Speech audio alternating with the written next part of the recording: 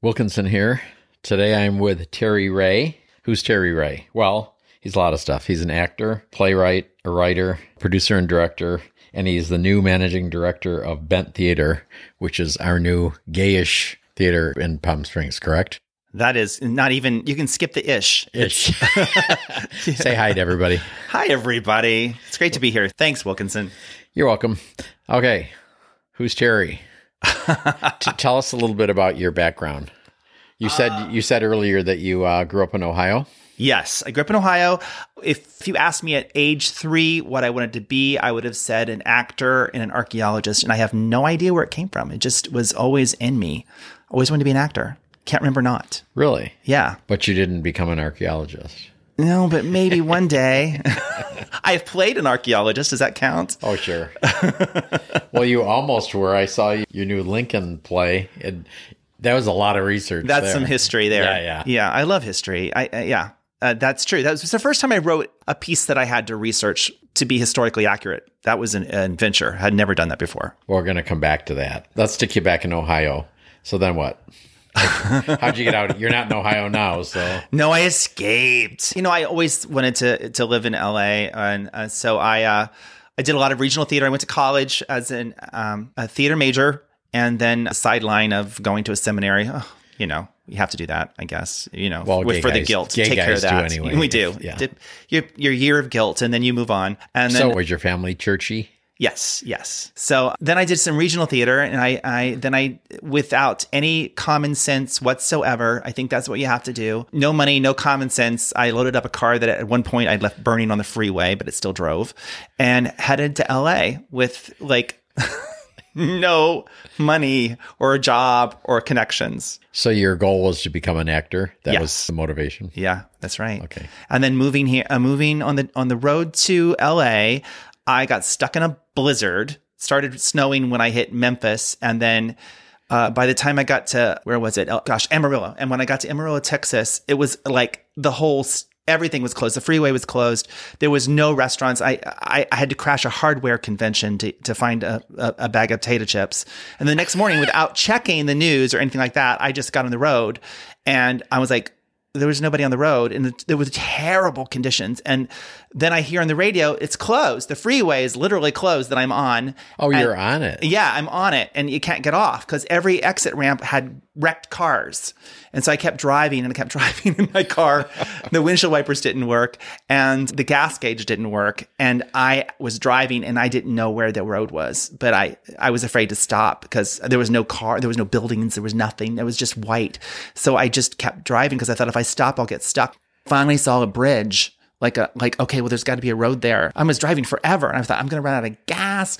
And I got towards that bridge, and there was a police car, and they were like, what are you doing on the freeway? And I'm like, please tell me how to get off. And they pointed to this little town. They said, there's a town that direction. I just drove that direction, but then I couldn't find the road anymore. And apparently I drove off the road, and I was stuck up to the windows, so I had to roll the windows down and get out. But I could see a little light. And I walked towards the light and fell into some kind of hole and was buried alive. Oh, my God. And you died. No. And I died. No. Okay, it was nice having you. Yeah, thank you. I've been dead for quite a while. No, and a little voice, I had been so panicked, a little voice said, just relax, just go to sleep.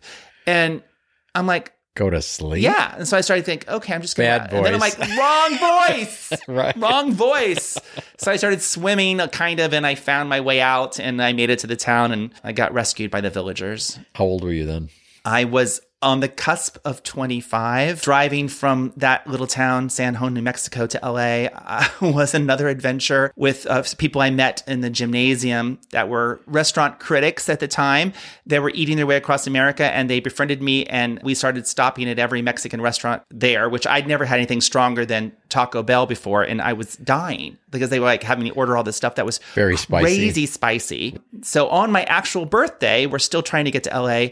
We're headed to another Mexican restaurant, and my stomach is like, oh, no, I got to go to the bathroom. But this is the freeway with like 8 inches of ice on it with potholes, and you just hit a pothole and just be this thud. Right. And I'm like, okay, anywhere, and any sign of civilization, I'm stopping. I got to go to the bathroom. And were you following them or what? I'm following them. There's nothing. It's flat. I mean, I cannot go on the side of the freeway to the bathroom. I just can't. I got to hide behind something. There's got to be something. And then I hit a big pothole and I crapped my pants. Oops. And it was my birthday. And I'm sitting. That was your 25th birthday? I turned 25 with that bump in the road. And it was, it was really a crappy birthday. But anyway, I had vinyl seats. That was saving. And I fished around for clothes and thought, okay, once we get to this next Mexican restaurant, they'll go inside and I'll meet them inside. But I'll just go straight to the bathroom and just somehow clean myself up and throw my clothes away and just pretend like this didn't happen. But when we got there was only one parking space and they got out of the car and they were trying to knock on the window, to roll the window down. They wanted to tell me something. I could not roll the window down for obvious reasons. And so I just kept going, I'll meet you inside, but they wouldn't leave. And then I got in the parking space and they were still standing there. And I just opened the door and with my clothes under my arm and went, I don't feel well. And walked straight to the bathroom. Did they know, do you think, or not? I don't know. I didn't look. I was like... You didn't look back. I can't look. I don't know them very well to crap my pants in front of them. So I was, and I get inside the restaurant and restroom and it was not private. It was like when anybody could walk in, but there was a stall. And fortunately, it had a tank in the back. So I could lift the top of the tank off and close the stall and take a bath in the tank water. And... that was, and then when they discovered what I'm happened. sure everyone is wondering the same thing I'm wondering. Yeah, what is that? Have you always been that classy? Look, that was my best I could do with the situation, okay? I'm going to defend my action. What would you do? I'll give you that one. Anyway, that was so how you cleaned up and tossed the clothes. Yeah, and then that was how I got to LA. And you had more Mexican when you went out? No, I said no more. I can't pretend, but I love Mexican now. You do. I love it, but and it doesn't have such an effect on you. No, I'm we're guessing. good. We're good. Okay. And this seat is vinyl. I noticed, so it's okay. We're good. So you got to LA. Got to LA and with no money. No money. In a half burnt out car. That's right. And I started doing improv, and I was in an improv group with Matthew Perry from Friends before he was famous. He was like 18 at the time. And I did that for a year and a half. But at the same time, a girl in the improv group said, you got to be on a game show. That's how you can get some money. So she arranged me to audition for the game show Scrabble back then, hosted by Chuck Woolery. And not familiar with that one. It was popular. And I got on it, and I was crazy. I was wild and said everything that popped into my head and outed myself in the 80s game show world, and has been named the third gayest moment in the history of game shows after Paul End and Charles Nelson Riley. And I'm proud because Charles Nelson Riley is my acting teacher, so at least I'm in the same list as him. But that gave me the money to quit my job as a room service waiter and focus on trying to get my SAG card, which at the time... Wait a minute. How much money did you make? I want to... Well, 14,000. Well, that's a lot back then. That was a lot. Yeah. It was more than I'd probably made in my whole life combined up to that point. Oh, great. That's good. And so I had 14,000, which, I stretched. I got a truck, which I named Chuck after Chuck Woolery. So, because I thought he got it for me in a way.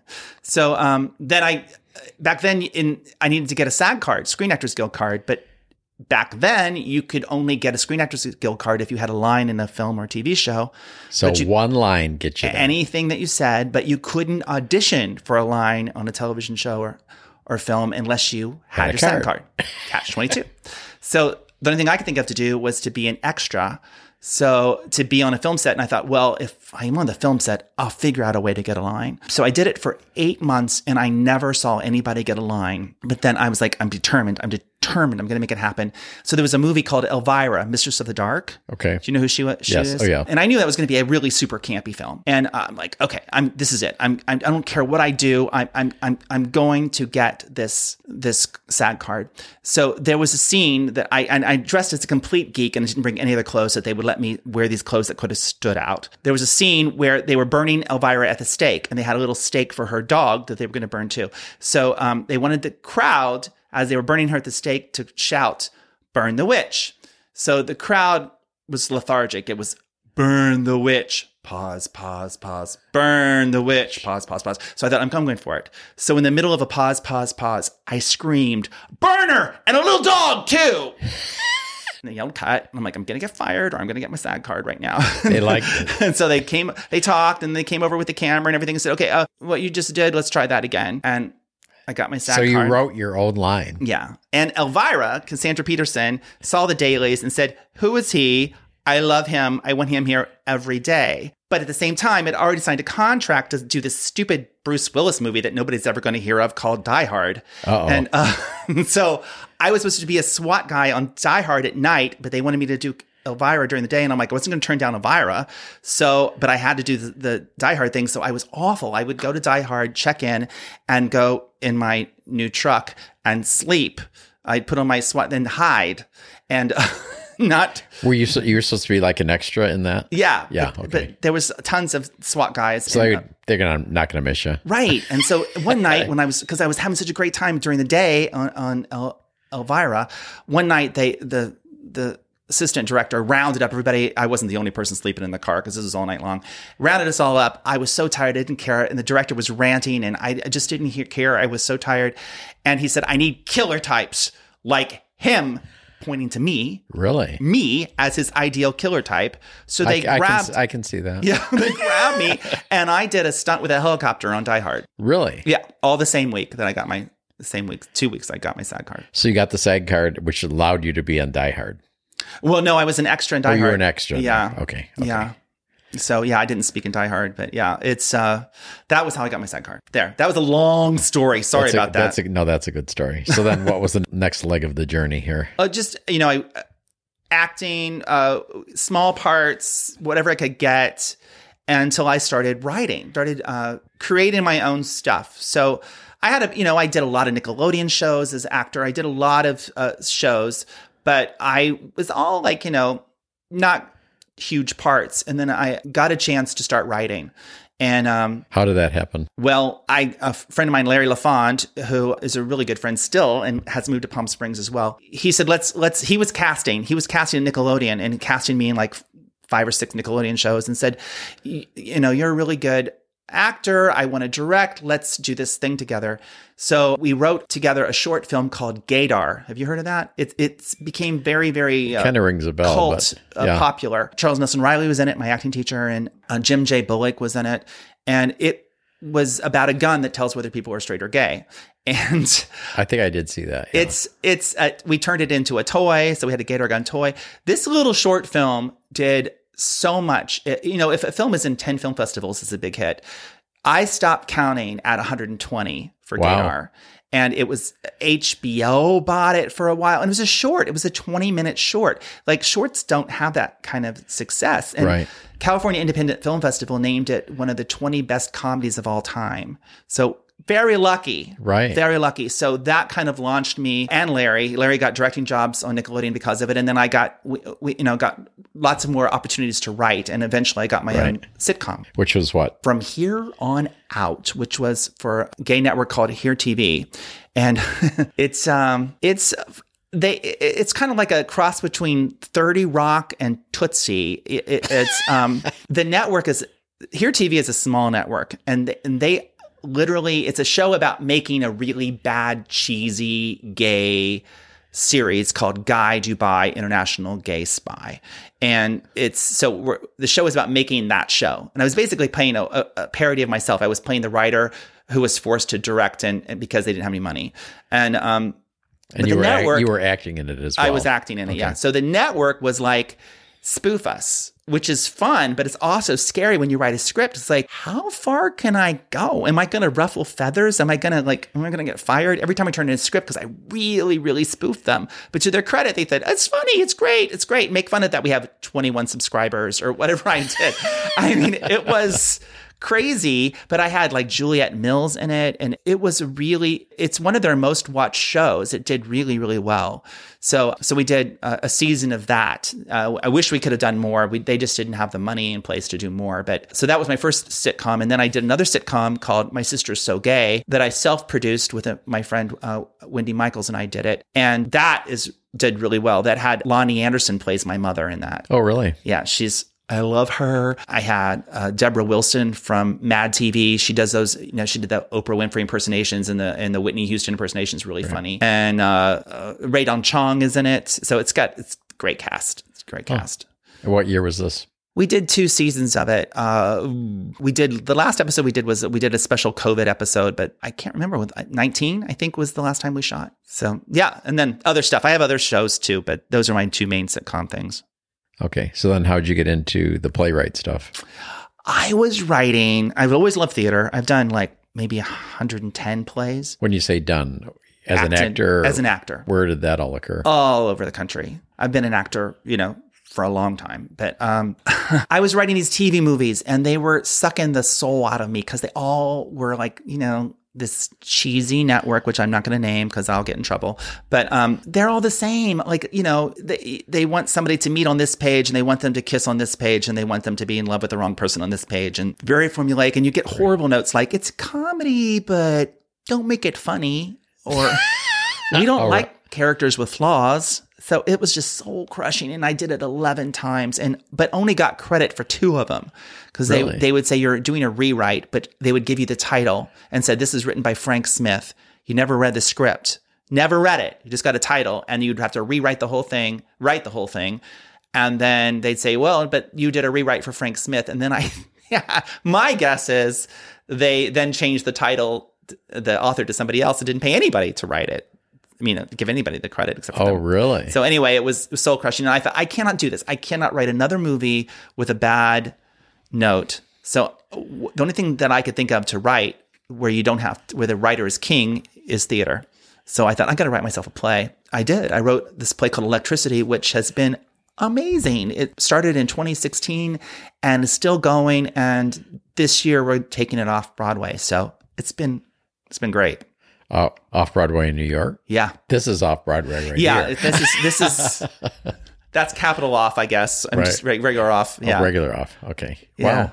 So when is that going to happen? For Palm Springs folks, we're doing a final 2 performance farewell for the Ben Theater at the Palm Springs Cultural Center on February 10 and 11. It became the longest running play in Palm Springs. The whole thing takes place inside one hotel room. It's very sexy and funny. And for several years here, we did it literally in a hotel room at Indulge. We had the audience in the hotel room with us and we just acted around them, people. And it was super cool. Wow. Yeah, it was really neat. But you're not doing that this time? Coming up? No, we're doing it in a real theater setting. Okay. Yeah, which is what it intended to do. But we thought this experiment with the hotel room would be fun. And it was so successful that we just didn't stop doing it. So I wound up moving here and my co-star wound up moving here and my director, and we all moved here. How many people could watch it in a room? Like 20 or something like that? Or like what? 22 at the 22. max. Yeah. And it was crazy. It'd be like, you're just like, people would sit literally next to you, like in certain chairs. If you sat in this chair, there'd be a person, like your shoulder would touch them. And one time there was this guy who I sat in my chair and I was doing this monologue, and the guy started petting me, just petting my face while I'm talking. And I'm like, I can't acknowledge that you're there. And after the play was over, I'm like, you were petting me. And he said, I just wanted you to know I was on your side. I'm like, thank you. Oh, wow. So then Electricity, that play, has led to my friend Steve Rosenbaum and I. Steve is the director of Electricity, and we've been friends for almost 30 years, working together a lot. He and I have started our own gay theater here in Palm Springs called The Bent. And so all of this just kind of grew out of each other, and we just opened with my second play called The Lincoln Debate, about whether or not Abraham Lincoln might be a little bit under the LGBTQ umbrella, Okay, so do you personally think he was? Yes. You do? Mm-hmm. Do you? You saw the play. I left the play thinking yes. Yes, Yeah. right. But others thought no. Don't say anything. You make up your own mind. We just give you the facts, right? Right. Yeah. Well, some of it's a little bit compelling. There is very compelling evidence. And that play's coming back. Yeah. So, people can make up their own minds starting February 14th. He slept with Mr. Speed, for 4 years? Yeah. It's, that's... In a double rope bed? They have that sounds kinky. It's not. Well, maybe it was. No, and the explanation is because my folks had antique shops in New York. So it's a regular bed, but instead of like a box springs, there's ropes going back and forth, hence the rope bed. Right. But they're smaller than what we would call a double bed today. Yeah. They're small. They're small. And Lincoln was 6'4". Right. So there was touching going on. And the ropes make you sink in the middle. And they slept upstairs. It had to be super hot in the summer. There was, people didn't have underwear back then. They had these shirts that they wore. And so, they're in their sexual prime, 4 years. Come on, peeps. And then there's some other things that Lincoln has done with other men. That's not the only time he's shared a bed with men when he didn't need to. Right. So, yeah, there's some compelling facts. How did you research that? It was during COVID, and I've always been interested in, I didn't know what to write. First of all, because it was like, I don't know what to write about. I don't know how this is going to end.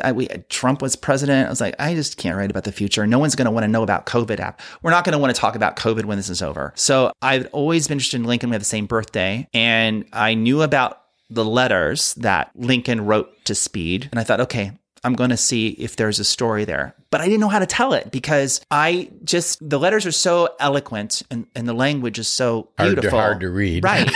That I thought, I can't write like that. But yet I have to have the letters. That's so important because that's where all the evidence is. So until I came up with the idea I researched it by going to answer your question, the sources.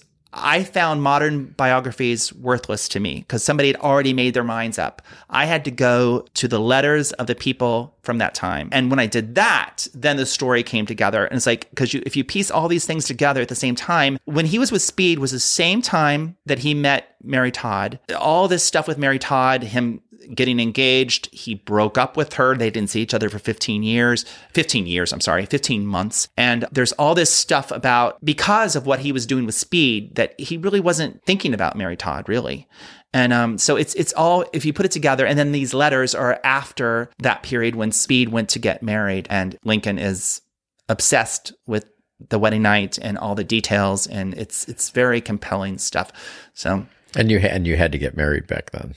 I mean, they had to get married, especially a politician. He had no choice. They had to get married. There was no other option. There wasn't a word for homosexuality back then. People didn't even, it was just sodomy. That's all that was the only word to describe that they had. So it was just a completely different mindset. And people never thought about anything except, as I start the play, Lincoln wrote a poem, literally almost 200 years ago, where he mentions gay marriage in the poem, which is shocking to me. When I saw that poem, I was like, I cannot believe this poem exists, that Lincoln wrote it. I don't remember. Did he use the word gay? No, probably not, right? Reuben and Charles have married 2 girls, but Billy has married a boy. The girls he had tried. And it goes on from there. It's gay marriage. Oh, it sure is. It's crazy to think about it. It was written, they don't know what year, but around 1830.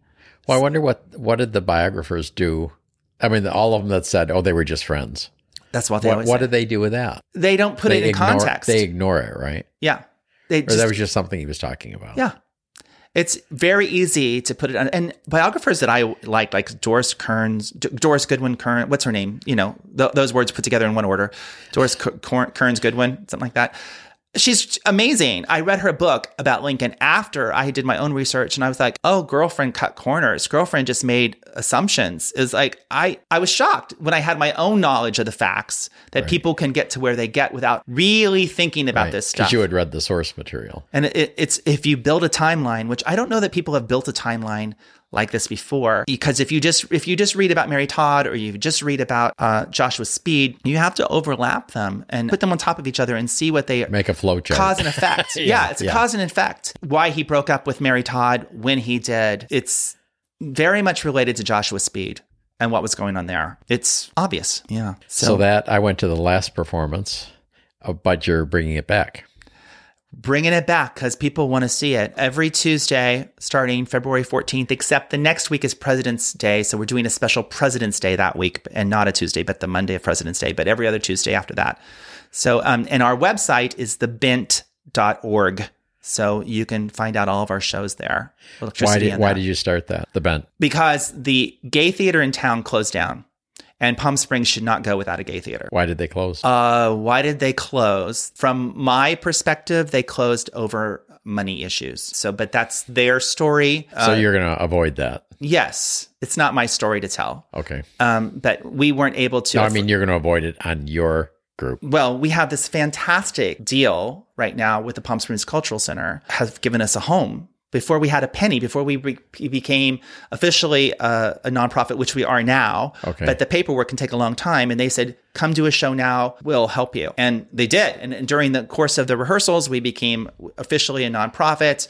And we're starting to be able to get funding coming in. We need funding. Just to get the rights to a play can be $5,000. So that's why we literally had to start with a play that I wrote, because if we were going to screw a playwright, it had to be me. So, you mean you pay them at least $5,000 to be able to use the play? That's what you do? Yeah. I mean, all plays, like musicals could be 10,000. It's like you have to pay it up front before you have any ticket sales. So those are all hurdles starting out as a theater to overcome. But we have our next play ready to go. It's going to auditioning this week. It's called Gently Down the Stream. Very boring title, but very good play. It's a wonderful play. It's by the guy who wrote Bent. He also wrote the book To the Boy from Oz. And it's about, Palm Springs might be interested in, it's about an older guy with a much younger guy having this relationship. And it's a funny, touching, interesting play. Well, that never happens around here. Never happens. Total fiction. How can people find out about you? You're going to give us a website and all the details, and you can find out about me personally at terryray.tv. Okay. And then the Bent, again, is thebent.org. Very proud of that. And the electricitytheplay.com. We're going to New York this year. So lots of really fun, cool things happening. Right. I have a TV series that I do that's available on YouTube called TV Therapy, which I play a therapist who has a therapy session with a classic TV character played once again by the original actor, talking about all the issues they would have. For example, like Tabitha from Bewitched. In her therapy session, she confesses that at one point her dad walked through the door and he was a completely different person and nobody said anything. And she just had to go with it. So we I have Eddie Monster. My dad was, what was he? He's like, well, he's kind of a bit of everything. He was a little eclectic. Right. So I have a lot of fun with that. I get to play with classic TV stars by spoofing their roles, and they play along. It's really fun. Okay. In the show notes, we'll put all that so they can get a hold of you. Great. Thanks for coming in. My pleasure. Thanks for having me. Great having you.